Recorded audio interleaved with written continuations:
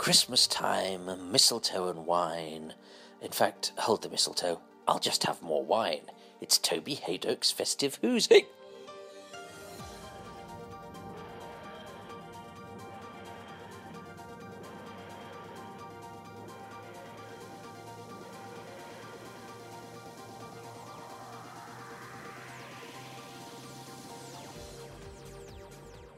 Wasn't sure what to do for this Christmas special, so I've decided to, well, first off, answer the question, Toby, are you going to be covering the stories that have been aired post-2013, when your task was supposed to begin and end?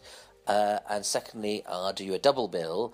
And thirdly, I'll do you, rare for this, interviews recorded at a convention, which I sort of think might be a bit of a cheat sometimes, but I don't think so in this case, because these two gentlemen had both agreed to do private interviews. It turned out I was interviewing them both on stage and didn't want to then just get them to answer the same questions again when we came off. So we've got a bit of atmosphere and a bit of audience, and a charity to publicise, thanks to Louise Jameson, whose convention, timey-wimey, we were all at, if it happens next year, again in Brighton. Please do come along, because it was lovely. So, two gentlemen for your delight and delectation. The first is coming up now, on what is, let us remember, a very special day. Yes, that's right. It's the 50th anniversary of the broadcast of the Feast of Stephen. I should have interviewed somebody from that. Well, I've got two people from much more recent instalments of Doctor Who, and I'm sure you'll be interested to hear from them as I herald the first one by asking him. What shall I ask him? I'll ask him who you are and why I'm talking to you about Doctor Who. Hello, my name's Toby Whithouse. I've written 6 episodes of Doctor Who, School Reunion, Vampires of Venice, God Complex, A Town Called Mercy, and a 2-parter, Under the Lake and Before the Flood. Well, School Reunion, bringing back Sarah Jane and Kana. When that was first announced, I thought it was the tabloids going, well, they've brought back the Daleks, they've brought back the Cybermen, and it was almost like, I thought that's just not going to happen, because it just seemed like tabloid extrapolation of what was already happening. And it was possible for a show that was sort of wanting to be new. Did you feel yourself when you were coming to do it that, is this an odd idea to be grabbing something that the modern viewers that we're trying to grab might not necessarily know or care about? I guess in hindsight, it was an interesting choice, particularly so early in the series. Well, so early in the kind of rebirth. This was the can't remember, the second or third episode of. It was the third episode of series 2. Third episode of series 2. It was an interesting choice, and I suppose it was the first of the kind of, I suppose apart from the appearance of the Dalek in season 1, it was the first kind of nod to the show's history. It was a real delight and pleasure for me because Sarah Jane was the first companion that I kind of properly remember. And from that she was in the show at that kind of that incredibly important period that I guess we've all had with the show, where it's your first introduction to the show, your first memories of the show are around about that time. So it was a really kind of wonderful opportunity for me, and also K9 as well, which I had a very mixed. I felt that K9 was much more of an odd choice than Sarah Jane. I felt that there was a way of making Sarah Jane fit into the modern incarnation of the show. I couldn't for the life of me see how to make K9 fit in. K9 felt to me very much of that period, and I loved K9 growing up. I had the K9 toys, I had a K9 book, and so on. But I couldn't see how he could fit into the modern version of the show, and so I kind of made a joke of it when Rose first sees him and says, "Why does he look so disco?" And I think that we kind of found a way around it, actually weirdly, by keeping him off screen for most of it, and sort of having him sort of intervene at certain points. with Sarah Jane, I guess it was kind of easier because it was regardless of the show's history and regardless of her importance within the show, the story that we were telling was something very, hopefully, very relatable. It was about mortality, it was about getting older, it was about the notion of, a relationship ending and then one person having difficulty moving on while the other one has moved on and formed essentially a new relationship. And so hopefully those are all kind of quite human, relatable stories. And I think that was the way in, that was the way to make her kind of relevant in the modern show. And what about you? What was it about you that Russell said that he wanted you to bring to Doctor Who, and why do you think he keyed you in with that particular storyline? I don't know. I'd just come off the back of there was a show I devised called No Angels, and which I know Russell was a fan of, and I think it was off the back of that that they asked me. I didn't want to question it. I didn't want to say, am I really the right person for this job? I was just like, yes, no, good, yes, I'll do that. That sounds great. And how much did it change from your initial pitch to what we saw on screen, and obviously there's now because New Doctor Who is quite old now. Looking back at those early days of the show that you're still working on, are there things that sort of particularly strike you about how you did it then? It's funny. We were talking about this earlier. We were saying that the pre-titles of School Reunion is Anthony Head eating an orphan, and I'm not sure that we could do that necessarily now.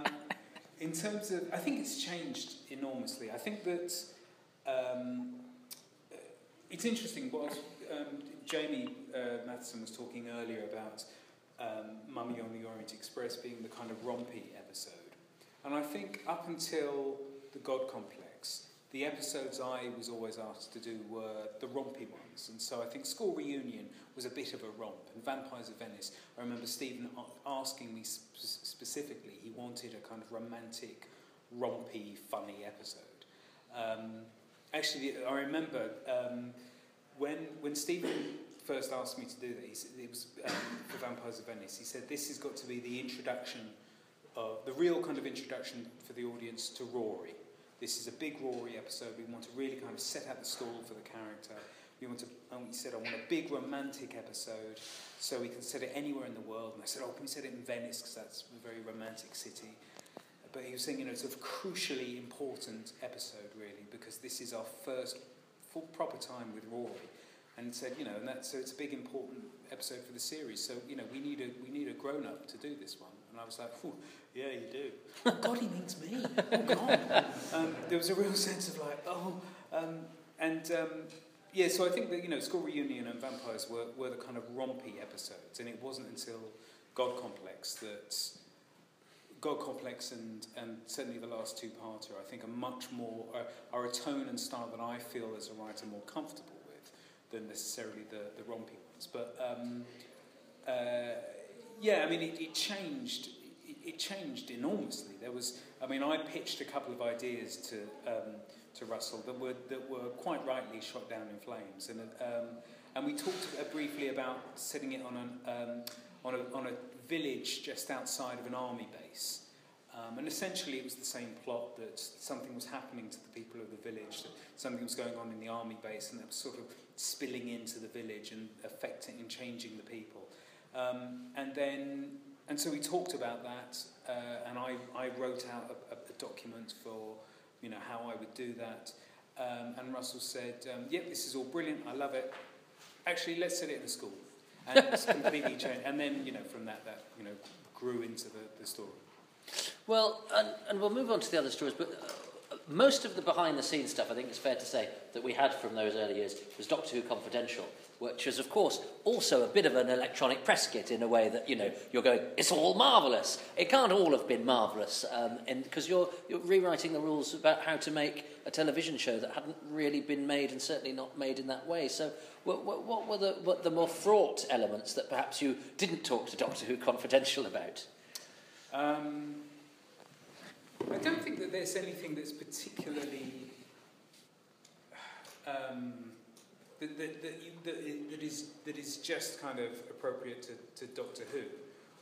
What I mean is that the stresses and fraught moments of writing Doctor Who are the same stresses and fraught moments you get writing any episode of any series, really. There are inevitably compromises. There are compromises that are usually to do with budget. Even on the thing is, I come from a background. The majority of my I spent 5 years writing Being Human, which had a tiny budget, and so writing on Doctor Who for me was joyous because I could have more than 3 actors in a scene. I could have 4 sets, 4 locations, and that was. But even within Doctor Who, there is still constraints and limitations. And so I don't think that there are necessarily problems that you only have on Doctor Who. I think that it is the kind of standard stuff of getting the script in, dealing with notes, disagreeing with notes, but then you enter into an adult conversation and you find a resolution. It's the process of writing is stressful, and that's not unique to Doctor Who, I guess. So, the Vampires of Venice, or the Fish Aliens of Dubrovnik, to give it its proper tag. So, that you're working under a different regime. So, what is the difference between pitching a script and working on a script with Russell and then with Stephen? There isn't really a huge difference. I would say that the difference between those 2 episodes was how much I had changed over the course of the intervening years. I think that I had become a different writer, and I think that Russell was very, very patient with me and very generous and forgiving with me, and really, because it was much earlier in my career, and by the time I got to write with Stephen, I think I'd matured and changed a lot as a writer. So I think that actually the way that they run the shows is pretty similar, to be honest. And for, both of them, they have Doctor Who in their DNA. You will never find 2 people who love that show more, and who still have a kind of ridiculous excitement that only really the people in this room would understand. And their passion and love for the show is tangible. So I don't think that. There are kind of perhaps differences in terms of their approach, but not huge or significant. I think the difference between 2 episodes was how much I changed as a writer. I felt more confident. I felt a bit more empowered. I felt that I had a bit more. I had more agency in as much as I knew a bit more what I was doing. But I think that they are quite similar, really, in terms of their approaches. And what struck me about Vampires of Venice when I watched it for the second time was there's a lot of really good jokes in it. So but that's a balancing act, isn't it? Because Doctor Who has to be funny. Yeah, and like I said earlier, I think that you can make the rompy episodes funnier than the darker episodes. To be honest, my way of writing is kind of uniform. With kind of perhaps a bit of kind of gradient, but my approach to writing is exactly the same. Whether I'm writing Doctor Who or Being Human or No Angels or The Game or whatever, I tend to approach things, in a similar way. But yeah, because the brief that Stephen had given me for Vampires of Venice was, we want a big romantic romp. This wasn't going to be a dark chamber piece episode like something like God Complex was. This was going to be a big romantic romp. And so I think that does make you, to a degree, just turn up the funny a bit. The thing I feel about Vampires of Venice is that perhaps more so than School Reunion, it's the one episode I kind of slightly wince at more, because I feel that, and I think that the faults with the episode are entirely my fault. I wrote a script that was just way too long. Quite simply, it was just way too long. And there was tons that they filmed that they just wasn't room for. And so consequently, the story becomes a bit kind of jagged and truncated and a bit jumpy, I think, particularly as we get into the second half of it. because they just had to cut it down to make it fit into the slots. And so if I could do it again, I think that Modern School Reunion is the one episode I'd like to do again, because I feel as though I made mistakes on that episode. The others I can look at and think, I could change that line or change that scene or whatever, but I think that's the one I kind of think, I feel as though I dropped the ball on that. Well, and the next one is an extraordinary...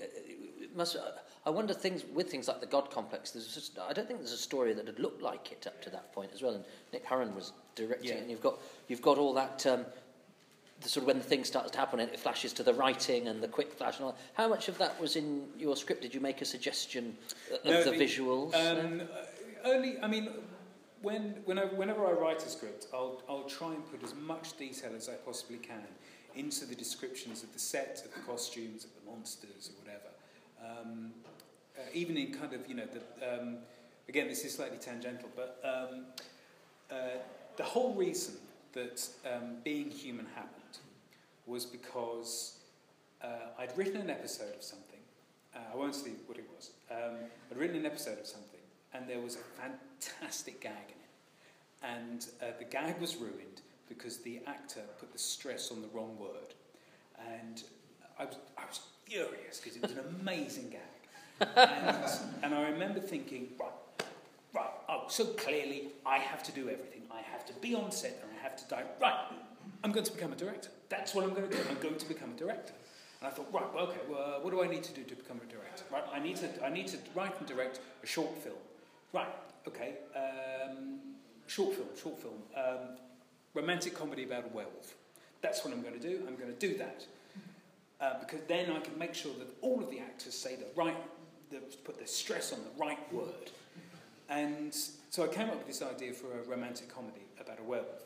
And then at the same time I was devising a show about people sharing a house in Bristol, and which was getting nowhere. And so, as a kind of slightly sort of desperate kamikaze move, I suggested that we take the character from my short film idea and make one of the people in the house share story a werewolf.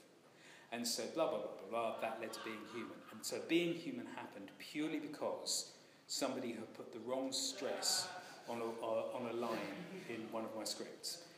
And it kind of makes me realise now, if I just put that line, if I put that word in italics on the dialogue, Being Human never would have happened. So probably a good thing. But so I'll put as much detail as I possibly can into everything. And certainly for the description of the set in the God Complex, that was absolutely exactly what I saw, exactly what I wanted.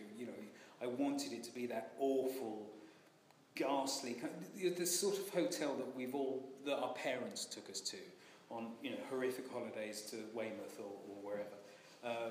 Maybe it's just me, but to horrible kind of sort of childhood holidays, and that was what I wanted the hotel to be like. And I was just I was so thrilled and so happy with that episode, and with what they did. The writing coming up, that was something that Nick added himself, or whoever. And I must admit, when I first watched it, I was like, I'm not sure about that. But actually, it really grew on me. But certainly, I'll make it because as a writer, you only really have one opportunity to really kind of to stamp your imprint on it. You only have one opportunity to describe what you want in terms of costume, in terms of design. And so, if you miss that opportunity, there's no point saying later on, "Oh no, I wanted the monsters to have really long arms." You should have said that in the script. And similarly with the set and the costumes.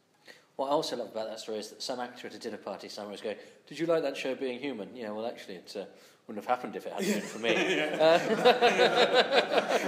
If I could, yes, yeah. Thankfully, I don't understand the natural rhythms of human speech. So.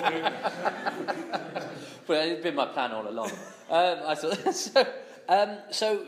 You started to become a bit more writing a bit more regularly. Is that because the gap between School Reunion and Vampires Village, just because you'd been doing other stuff? Yeah. It was. To be fair, within that time, I did an episode of Torchwood for Russell.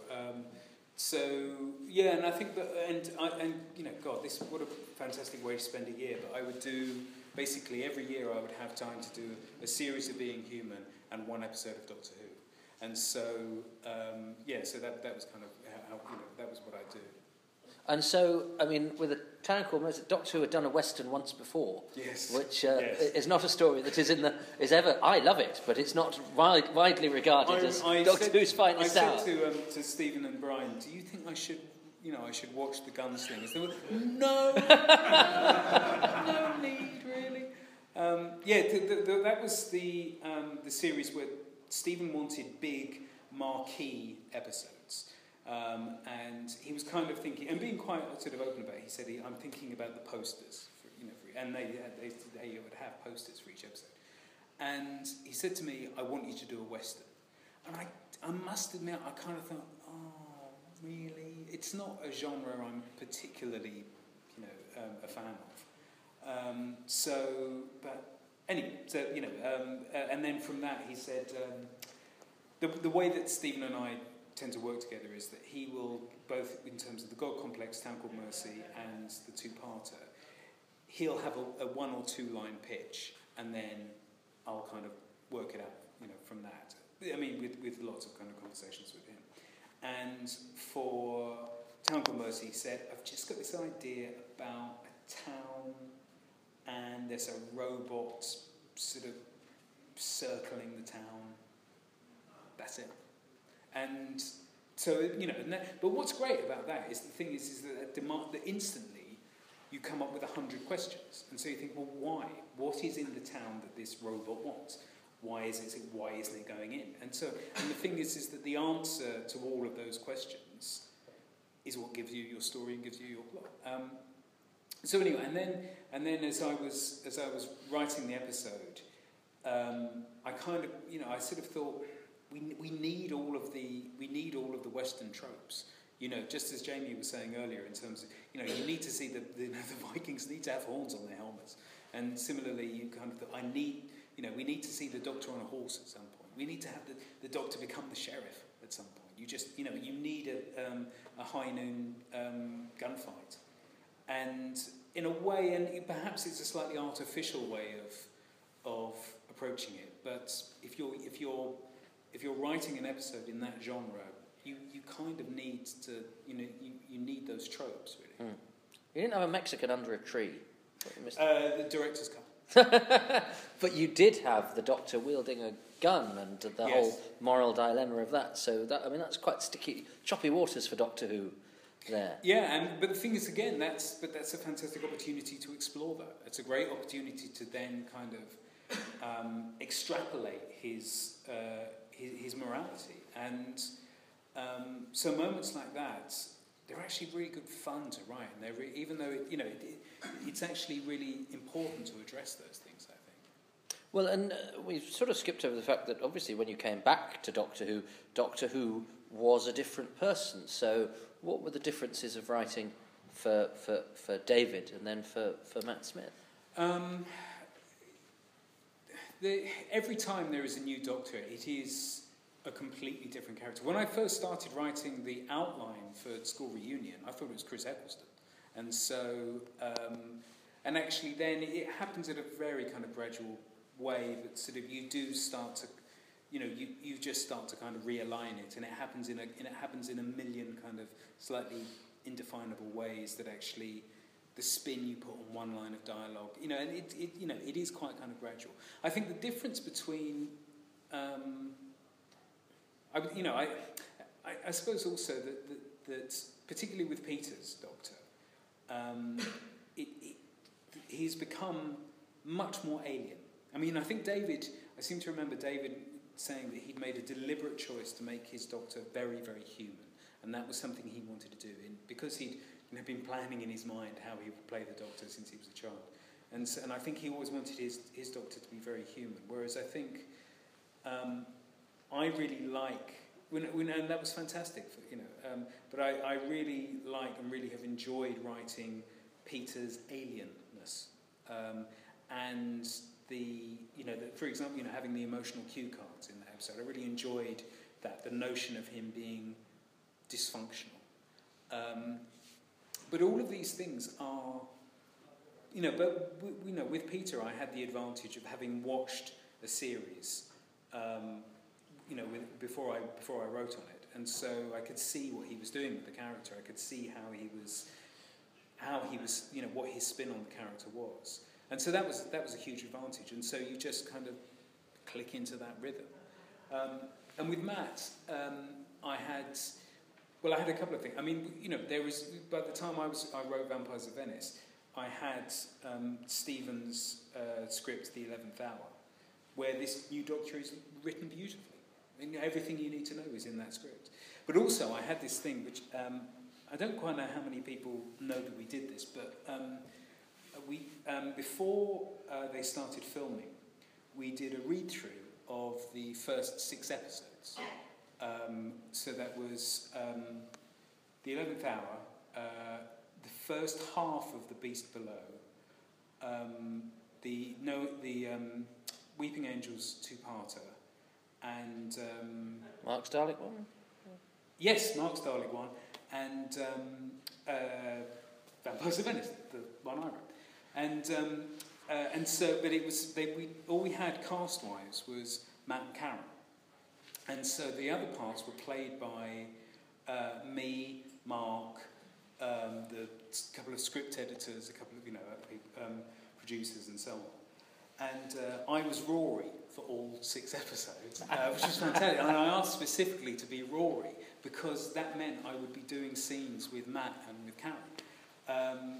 I was the Bill Patterson part in the Daleks one.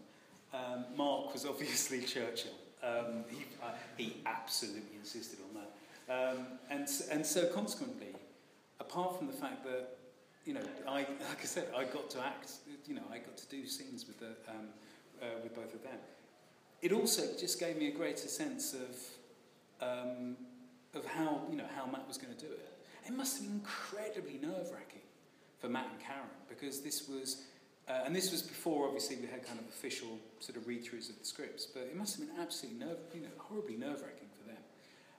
But it was fantastic, and it was just a really lovely kind of, just a really lovely occasion, and really, really exciting to hear all of the scripts read out. And like I said, they did the first half of The Beast Below. And The Beast Below, I think, is an interesting episode, because actually I think that...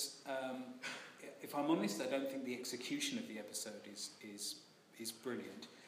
It's one of the best scripts I've ever read. Absolutely stunning. And we only had the first half of it because Stephen hadn't written the rest. But I think we ended on the moment where it's where Amy plays back the footage and she's saying, "Don't press the button, don't press the button," or whatever it was.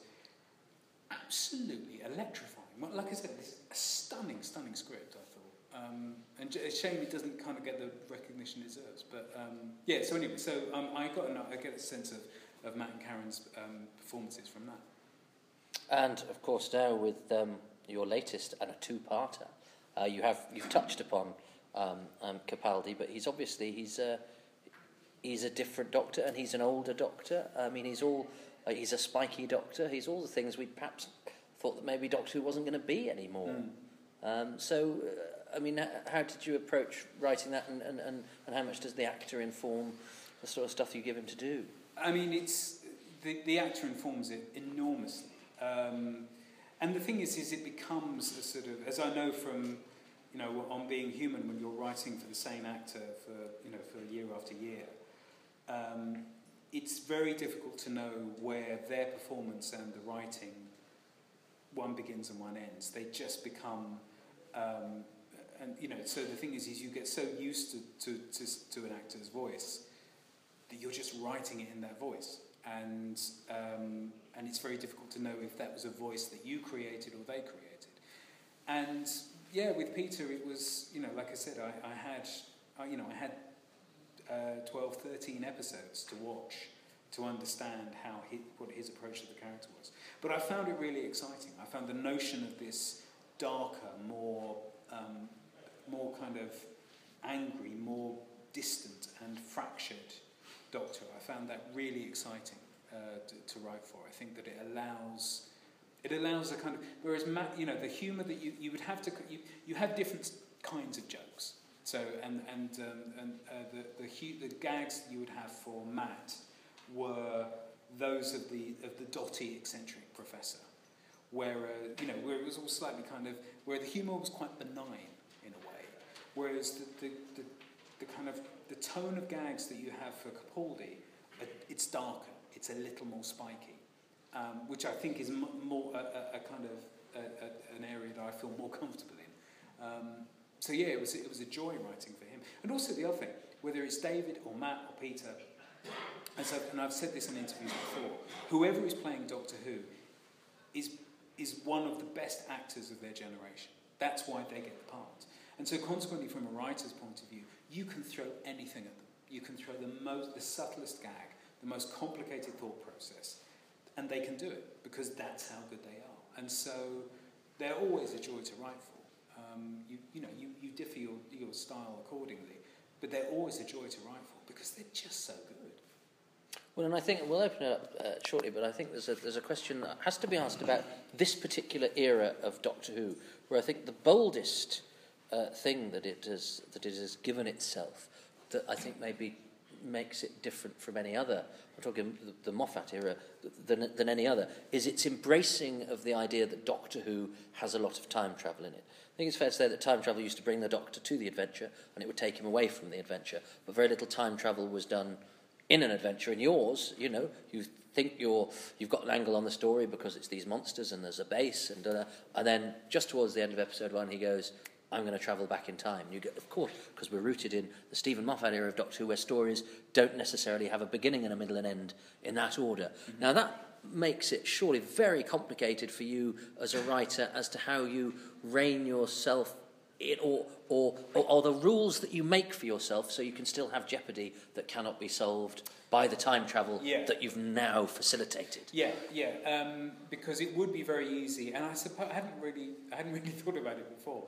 But in a way, in Under the Lake, the Doctor does the thing that he's never done in any episode before, which is kind of, I'm going to go back to the beginning of this story and sort of stop it happening. And obviously, thankfully, that goes wrong. I've always wanted to write a timey-wimey episode. I've always wanted to do to break up the narrative in that way.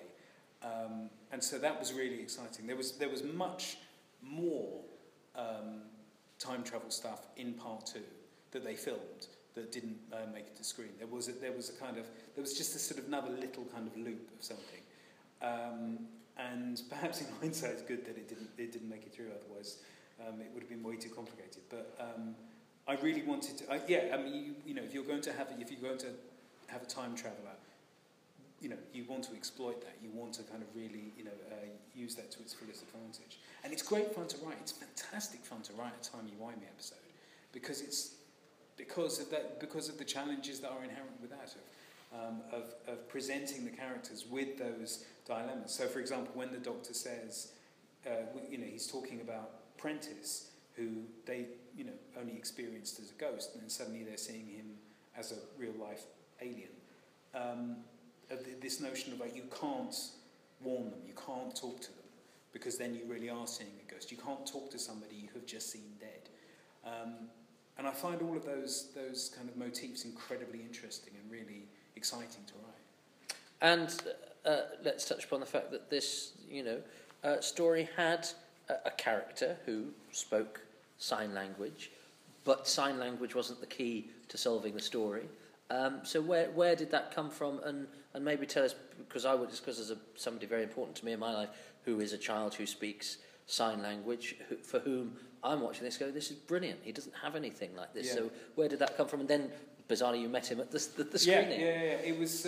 I have to say that having the deaf character in the show has turned out to be one of the most rewarding experiences I've ever had as a writer. It came about. There were kind of a lot of kind of reasons why this happened. In terms of the story, it began from a pure plot point. I needed a character who could lip read. And so at first I thought, we'll just have a character who can lip read, who for some reason can lip read, whatever.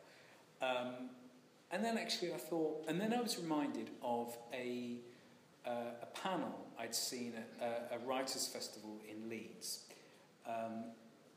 which was about inclusivity and diversity for deaf and disabled actors and parts and characters within TV shows.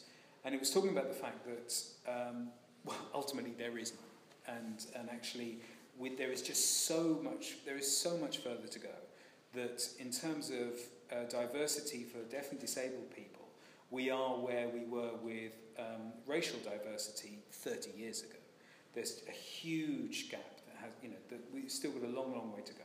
So, and they were saying that essentially what I took from it was that for people like myself who are writers, and then on my own show I'm an executive producer, where somebody like me in a way has a twofold responsibility. As a writer, it is my responsibility to write deaf and disabled parts, just write those parts. And as an executive producer, it is my responsibility to cast deaf and disabled actors into non-deaf and disabled parts. So it because the thing is that ultimately this has to become utterly ubiquitous. It has to become normal.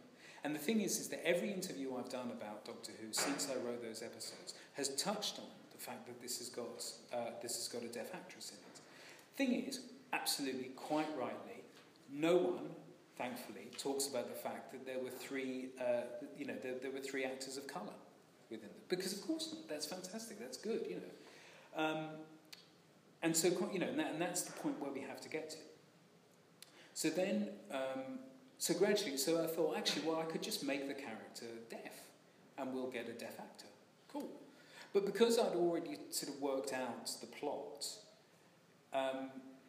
Her deafness wasn't, didn't become the kind of linchpin of the story. It didn't, I didn't want her lip reading and so on, even though it's a skill. I didn't want it to be like a superpower. I didn't, and the thing is that hopefully what we arrived at was a character who was defined by her. What I wanted for the character, more importantly, was that I wanted her to be incredibly clever. And so there is the moment where the Doctor says to her, "When I step outside, you're the smartest person in the room." I wanted her to be the one who had the intuition and the intellect to work out these riddles, and that for me was the defining characteristic of her. And then we've had we had a screening where I met Toby stepson, your stepson, yeah. Held by See Here, the BBC Deaf show. They did a screening of it down in Bristol. And the audience was, I'd say, 90% deaf or hearing impaired.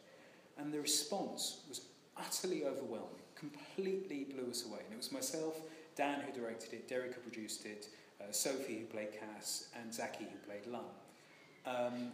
And the response was utterly overwhelming because this community had never seen themselves represented on screen. And I was just completely unprepared for that. I had no idea that it was kind of that bad, and also that they hadn't seen themselves represented on screen in a positive light, whereby like I said, where the character's disability was kind of immaterial. It didn't define her as a person. And like I said, I don't think that the episodes themselves are particularly groundbreaking or anything like that, but the inclusion of that character has made it this incredibly kind of overwhelming and humbling experience for me that has just been really, really wonderful. And like I said, it is now my responsibility and the responsibility of writers in my position to do more and to keep doing that until we can have it and not have to talk about it in interviews.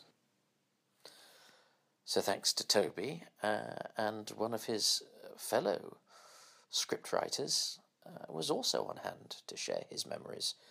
Here he is. I'm going to do the thing I normally do, is to ask my interviewee to tell me who they are and why I'm talking to them about Doctor Who. My name's Jamie Matheson, and I've written 3 episodes of Doctor Who. Not only, Jamie Matheson, have you written 3 episodes of Doctor Who, but you wrote the 2 episodes of Doctor Who last year that were the runaway successes of the season. So that was a bit of a baptism of... So all your subsequent albums are going to be very difficult. Yeah, it's the difficult third album this year, isn't it? Yeah, I mean, it was. I don't think anybody thought that Mummy and Flatline were going to be as well received as they were. Certainly, up until the screening, I was kind of psychologically prepared for a kicking, and then was very pleasantly surprised when it didn't happen. So that was nice. But yeah, it's a good thing. And so, how would you? Let's go right back to the beginning, because your pitches for the episodes that you got made weren't your first pitches to Doctor Who. So, when did Doctor Who first come onto your radar and it to you as a professional? Right. Well, I mean, shall we go all the way back? Oh. Shall we go all the way back? Well, in my quest to be a footnote in Doctor Who history, I may listen up, Pixley. I'm in this one.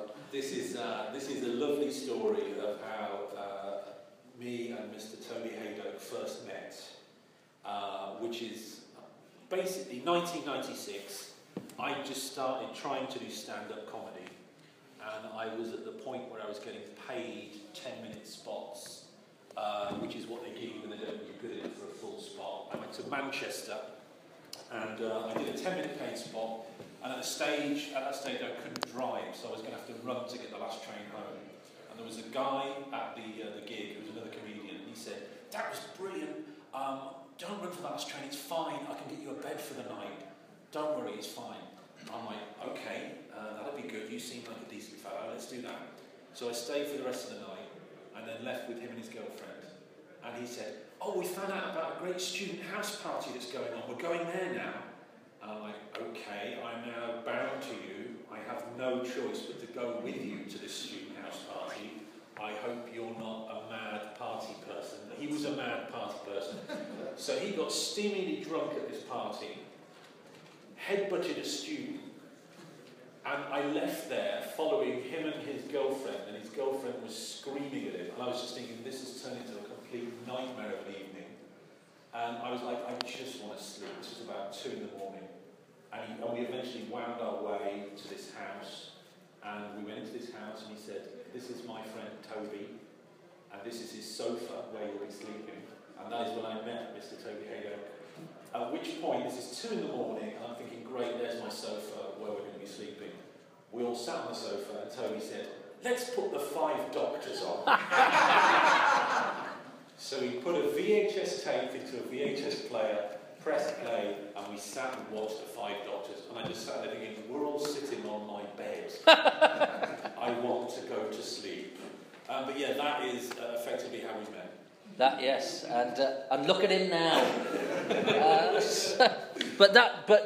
So I don't know if we tested whether you were a Doctor Who fan at that point. I know I wasn't, and I was even less of one after I watched the 5 Doctors with you.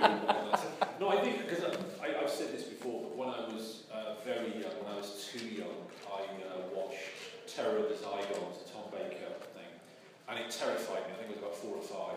And then Doctor Who became the scary programme that I could never watch.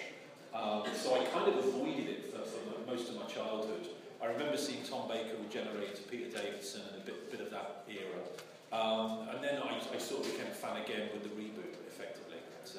But yeah, so to get back to your original question, which was how Who came into my life with the reboot, I actually met with Judy Gardner before the reboot began.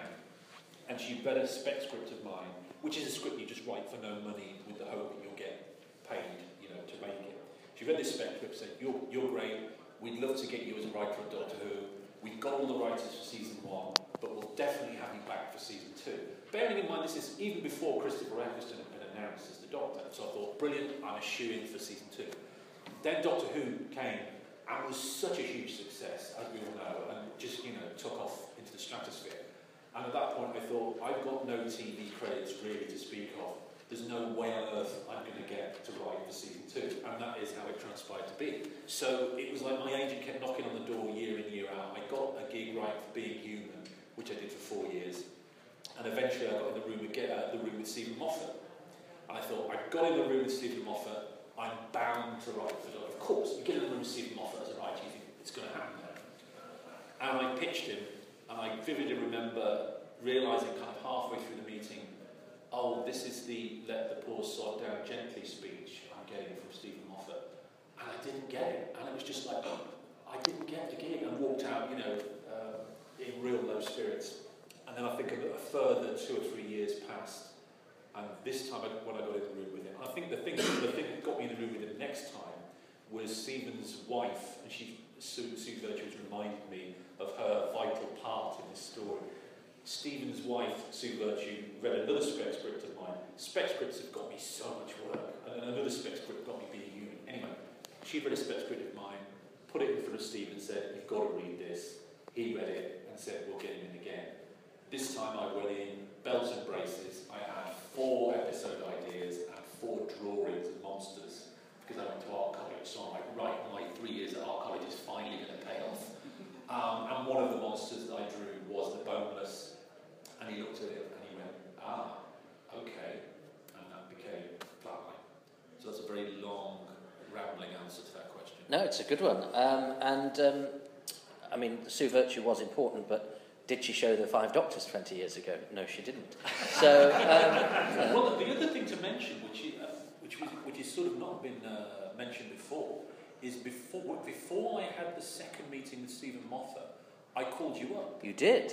And I said, "Toby, I'm going in again with Stephen. I want to make sure that I'm not pitching any ideas that have been done before." And we sat in a cafe and I went through all of them. Yeah. And I think the Boneless one you said had certain similarities to another idea, but it wasn't close enough to... But I mean, basically, he was my Doctor Who expert, and I was like, "Help, I want to make sure that I get this." So I think it's not too far of a stretch to say I owe my entire Doctor Who career to you. I don't think it's too far at all. No, because I think we also met before the first one. Oh, did we? And we talked through that, and then you sent the email going, you sort of said, you know, I've had that let me down gently speech sort of thing.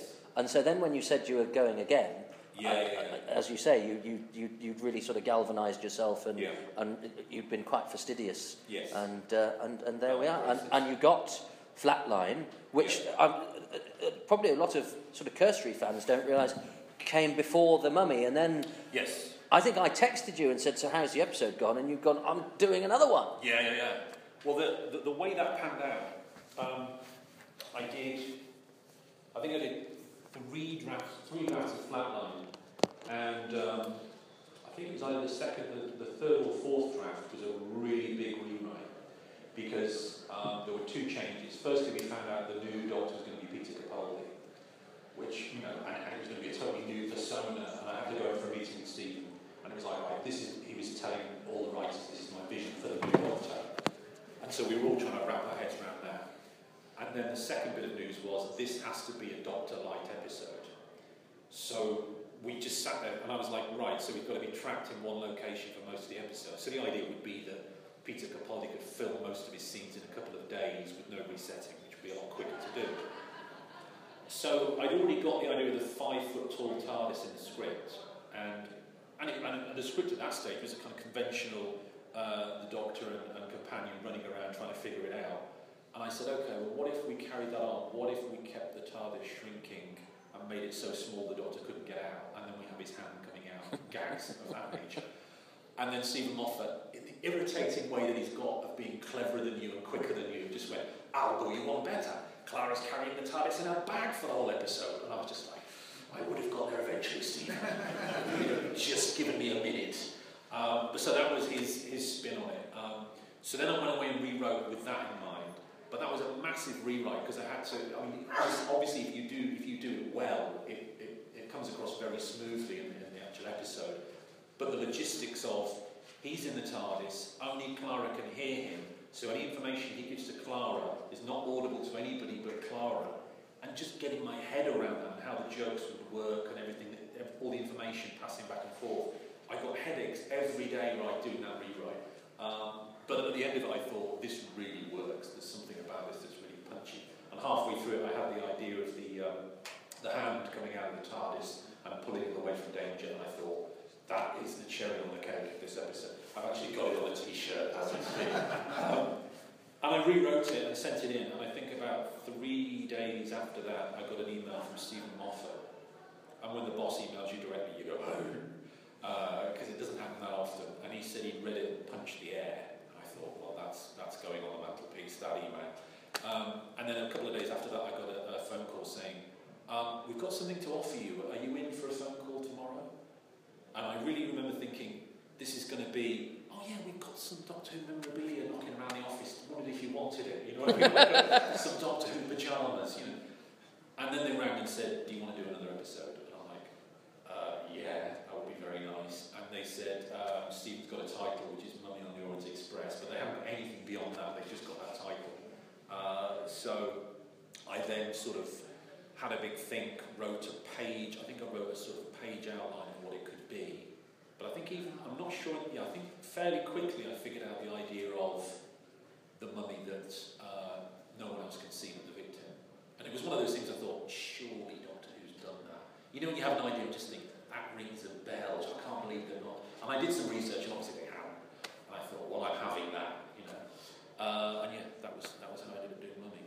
Well, because with an episode like that, you have a mystery, which is what is, you know, it's obviously not your conventional mummy, what's going on. When do you as a writer work out what your ending is? Because it's all very well having a great mystery. If you don't know how to solve it, you're in trouble as a writer. So when in the process does the end game come, and then do you sort of write backwards?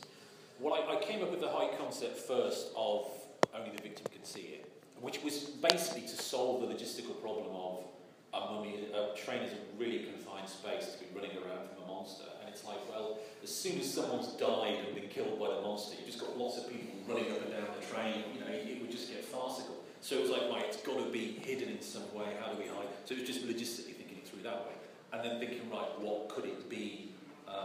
What could be the explanation of that? I mean, I thought of an incredibly convoluted backstory for the mummy, which, and initially I thought that it being invisible and only visible to the victim would not be enough. I thought it needed an extra tweak. So effectively, the early drafts of Mummy had a kind of Final Destination Rube Goldberg machine vibe, where effectively the mummy was killing people by manipulating probability. So the old lady, we can see you. Sorry, they just cropped in like that. The old lady who dies at the beginning, it turned out that there'd been a malfunction in her wheelchair that was 1,000,000 to 1. So it's like probability had been tweaked. And the chef in the freezer who died, the micrometeorite had pierced the hull, and the shields had just failed for a fraction of a second, which was 1,000,000 to 1 chance. And he'd been killed by this bullet-like micrometeorite. So I'd got all these ideas that probability was being tweaked by the mummy to kill you. So, but it just felt it was an extra wrinkle it didn't need. And I'd got this big backstory about the race of the mummies, and they'd got these probability engines built into their outfits to save them from accidents, and it was turning it round, so it was making other people have the act. And it's just like, you don't need that. You really don't need that. And at a certain point, because you're always fighting 45 pages, that's like 45 minutes.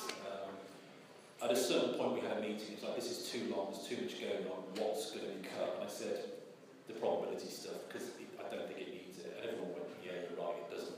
So all of that went, and Stephen just said to me, what is the simplest explanation for what the mummy is? And I said, a soldier from a war, and this is it, fighting a battle. You know, do that, that's it, the simplest way through it. And so that's what we ended up doing. I mean, the aspect of it that it was, I understand why it happened, but a bit of me kind of railed against it at the time, was we had the read-through, and at the time, the 66 seconds countdown was done in movie time, so it was kind of fudged. The speech would last, and there was no clock in the corner of the screen.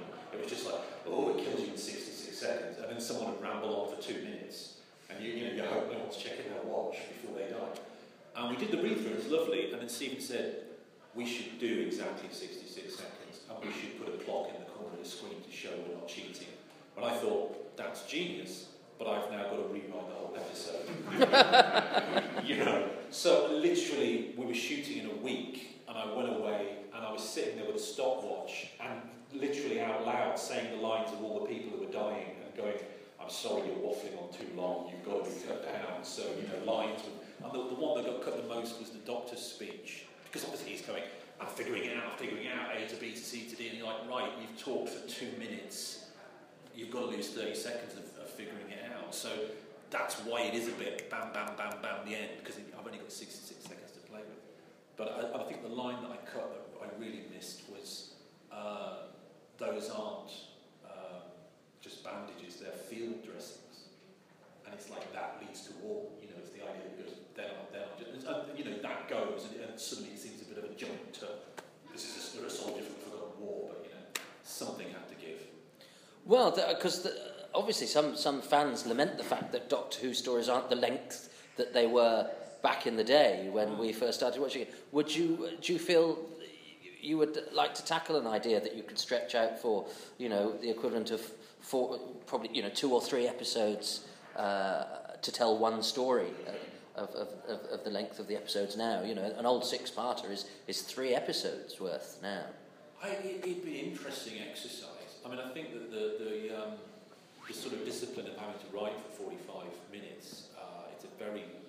You have to cut everything to the quick. I mean, characters have to be defined in one line and kind of really distilled down to their essence, because you haven't got time for anything else, really. I mean, one of the things... This is just going to be me venting, really. One of the things that galls me about the sort of reviews of Flatline I read was saying, well, the character work on the secondary victims is all perfunctory. I'm like, no, it was there, but it was cut. You just got, there was some lovely juicy stuff with Rigsy and the real sort of head of the cleaners that just really deepen their characters. But in terms of editing, you go, well, it doesn't further the plot. That's the first thing that's going to go, is character work. So anytime you see a Doctor Who episode and you think, yeah, those characters are a bit sketchy, it was probably there at some stage, and then they just looked at it and went, right, if we cut this bit, the monsters don't make sense anymore, and the end doesn't make sense. However, this touching monologue that explains this character can go, you know. So that's effectively what happened. You know, I remember being quite surprised by Matt Bardock, who died in casualty the Saturday before, and he's back on BBC the following Saturday, having relatively few lines. But I think then you said that, you know, he'd had more to do. Yes. And his agent probably thought he'd had more to do, and then it all gets hoiked out. Well, I mean, the plot line that was in there, I'm trying to remember exactly how it panned out. But one thing I thought, and I still think, because, you know, part of me is thinking, if I get a chance, I'll probably put this in another episode, is whenever you have these characters who are kind of facing death and are trapped in a sort of, you know, base under siege scenario, I put a scene in there where it's like, your mate, because they didn't realise the Doctor was in her bag, your mate who's on the outside, can you get a message to my wife? And that was Matt Bardock's line, and it was just like, the Doctor then said, I've boosted your phone, give him your phone. And Clara's like, are we really at that stage? And he's like, yeah, we are. And so the phone was passed around all the survivors in a kind of, you can ring your loved ones. And I think that's what I want to see in a base of the siege. It's like, we could all die, maybe ring your wife or whatever. So Matt Bardock rang his wife, and the phone was then passed to Fenton, who was the obnoxious... Chris Fairbank. There we go, the leader of the cleaners. And you had him looking at it, and it was like, you could see he either had a problem with who he was going to ring or had no one to ring. And he caught Rigsy looking at him. And he just went, yeah, you call who you want to call. And Rigsy said, I haven't got anyone to call.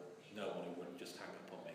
And then you can see them both looking at each other like, oh, we're in the same boat. And it's a sudden, link between them. And Fenton said, I'll ring him. I'll ring whoever you want me to ring. And he's like, I'll say whatever you want me to say. He's like, well, why would you do that for me? He said, well, you can do the same for me. And so the latest scene is them. You've got Rigsy on the phone saying, he says he loves you, he loves little Jenny, and he's left something for you in his will. And then Fenton says to him, it's all right, I know she hung up.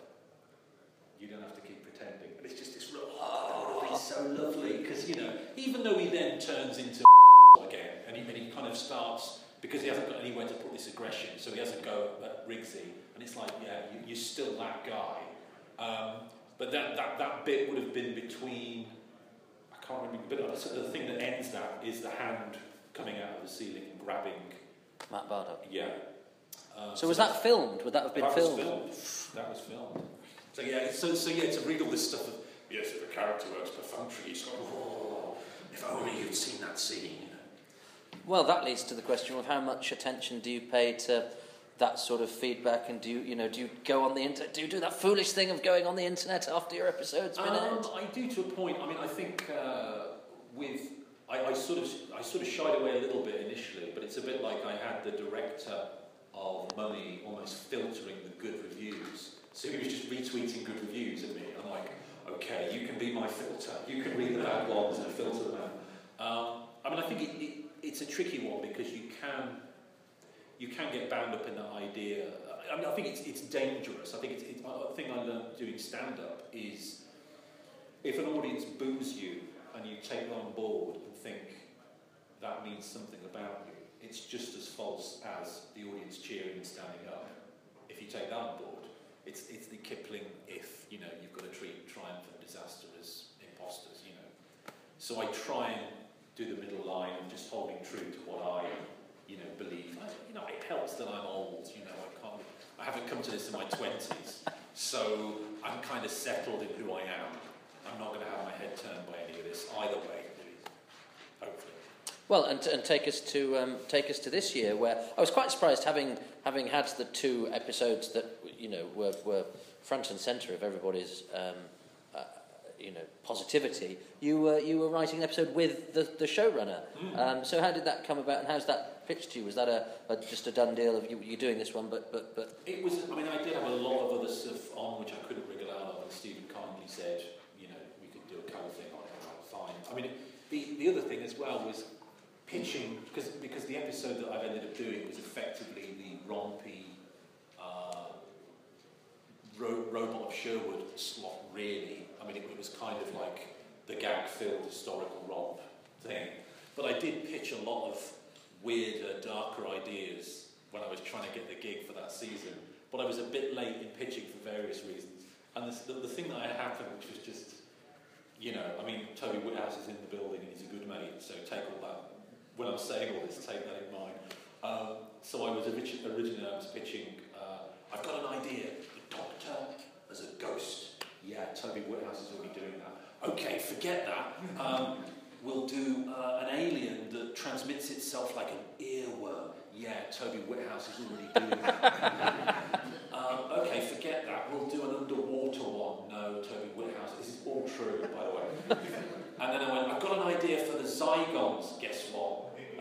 Peter Harness is doing that. And it's still going because I pitched another idea this year, having not seen Toby Whithouse's episodes or read the scripts or anything. I pitched a monster that basically had as its MacGuffin, it would mess with your timeline, and it was effectively a bootstrap paradox within a monster. And then I saw Toby Whithouse's episodes, and I was like, yeah, it's still happening this year, you know. But yeah, so eventually, I think they took pity on me and went, right, what about the Doctor meets the Vikings? I'm like, brilliant, let's do that. Okay, I'll take that idea and I'll play with it. And then I went away and I thought of a sort of pitch for it.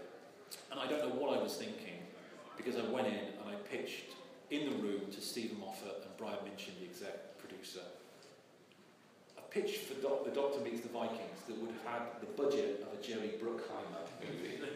I don't know what I was thinking. There were flying horses, Valkyries, flying longboats, sea serpents, and the episode ended with the Doctor crashing a longboat into Valhalla, you know, flying. And as I was pitching this, I could see them looking at each other, and in my head I was going, oh yeah, you've made a mistake here, haven't you? But luckily there was an element within the story which Stephen focused on, because he's Stephen, which was in the middle of it, the Doctor did a kind of A-team thing. And I think even at that point there were electric eels in the plot where the Doctor was stripped down. I mean, I love stripping the Doctor down in terms of tech. So no TARDIS, no Sonic. He's just got what's in the village. And Stephen went, well, surely that's the story. The story is the Doctor does an A-team with things that are in the village, and he's just got the crap Vikings to work with, and he, you know, somehow triumphs. And I'm like, yeah, that's a good way to go. So that was where the plot sort of sprang from. And so, when you get your first draft in, say, of having agreed what the story is, how different is what we saw, and were those compromises always to do with the storytelling, or is some of it what you've alluded to about you can't spend $1 million on it? I mean, it's a bit of a push me, pull you with different elements that come to the fore, I think, because, I mean, to give you an example, Ishilda's character, Maisie Williams wasn't in the frame, I mean, you? Obviously, with all these things, you kind of write it and then go, right, who would be good for this role? But I originally thought making a Shilda a little bit older, and I thought, well, Clara's just lost Danny Pink. Why don't we have a Shilda having a husband and he be one of the Vikings who is killed at the beginning? And then suddenly you can have a Shilda and Clara bonding over this kind of mutual loss of their fellas. And so I wrote a couple of drafts where that was going on. But ultimately, that's not forwarding the plot. I mean, it's great for bonding those two characters together, but it kind of bogged everything down. And as soon as I removed the idea that Ashilda was married to one of the Vikings, suddenly I'm gaining 5 pages from doing that. The other thing which was initially put forward was that Ashilda would be a real background character that is not really made much of, and then sort of comes to the fore at the very end, is made immortal, and then has a whole episode to herself afterwards.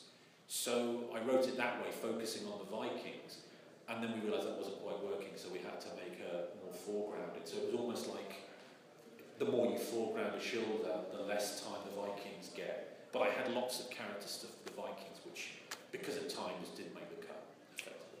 And what's the practical process? Because obviously now things can be done by email, and how much is it face-to-face and how much is it here, you at home doing it, and does it need too much, face-to-face interaction? Yeah, I mean, it kind of depends on what's going on. I mean, Stephen's obviously very busy, so it's always working around his schedule, which is understandable. But yeah, I mean, working with him is great. I always think it's like having the best spell checker in the world, but for ideas. So it's like you'll come up with a really kind of half-baked thing, and you hand it to Stephen, and he goes, click, click, and you go, oh, you've just made it brilliant by a little tweak. I mean, there was a piece in it where I was, this is an interesting bit of, you'll like this. Specifically, you will like it. Initially, the idea of Ashilda being made immortal was the Doctor was going to effectively throw her body in the TARDIS and go to Khan. And the Sisterhood of Khan were going to make her immortal. And so I wrote a scene where that happened and watched Brain and Morbius just to gen up so I knew what the hell I was talking about.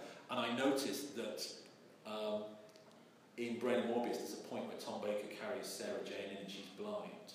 And then you have obviously Paul McGann landing with a dead girl in Night of the Doctor. And I thought, if 12 turns up with a dead girl, it's like they can say, you keep bringing us damaged girls. So I had that be the sort of thrust of it. That's, it's almost like Clara going, does he? Is that what keeps happening here? So I wrote this whole thing, but ultimately it's like, it's a long-winded way around when the simplest, cleanest way is just to go, there's a bit of tech in the Maya helmet and we can just add it to Maisie Williams and sort it. But yeah, the point I was going to make is that as part of the scene, I wrote a sort of meditation, sort of monologue that the Doctor was doing on the subject of immortality. And it was, a good few paragraphs, and in it there was the idea that immortality isn't about living forever, it's watching everyone else die. And so that line was in there, and Stephen took it and just went, that line does the job. You don't need, and then you go, yeah, you're quite right, that line just, and I think you'll find that in a lot of Stephen's writing, he gets to the point and the sort of nub of an idea really well. And he did a lot of that in this episode. So thanks to Toby Whithouse and Jamie Matheson, who, as I say, had both agreed to do a Who's Round anyway. I just killed 2 birds with 1 stone because there are only so many hours in the day. Louise Jameson and Matt Chesterton, very kindly allowed me to use that footage from a convention that they had organised, so that's very kind of them, and that was because we were all in accord that we would like Louise's charity that she'd organised the convention on behalf of DAVS, D-A-V-S-S, to benefit from this, so please donate to them. It's davs.org.uk, davs.org.uk. They are a domestic violence charity. So listen, happy Christmas. I hope you've enjoyed that. There'll be another Who's Round in a week. I don't know who it's going to be with yet. I'm not in the giving vein. Haven't decided. I will choose in the next couple of days as I pick through the last of the quality street. In our house, that's the caramel penny and the coffee creams. We're not animals. But until then, enjoy the rest of the festive season. And of course, I will have to say to you all, a Merry Christmas to all of you at home. Ta-ta.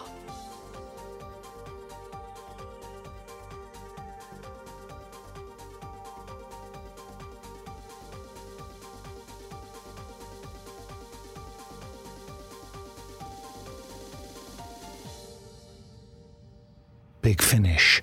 We love stories.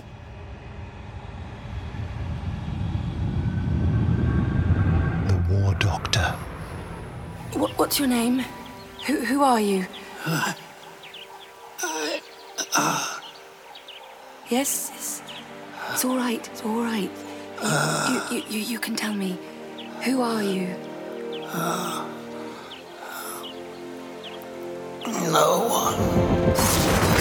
Always remember, in your hearts, the Doctor!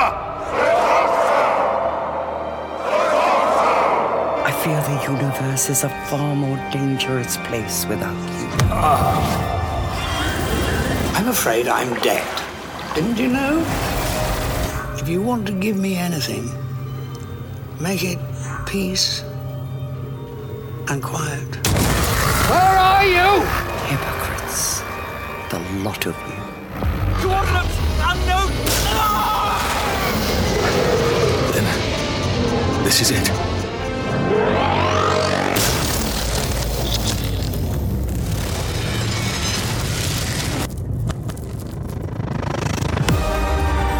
Prepare for final assault on Gallifrey. Doctor. Don't call me that. Lock all weapons on target. You think I'm not a monster?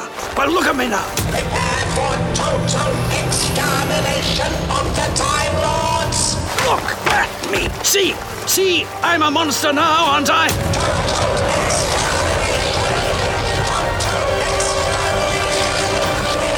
Doctor. Nobody of that name here. Where are you going? I told you, the TARDIS. Now, go. No, I'm coming with you.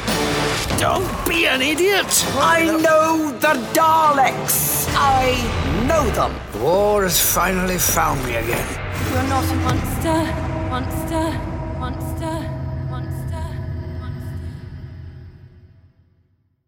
Only the Monstrous. The War Doctor, Volume 1.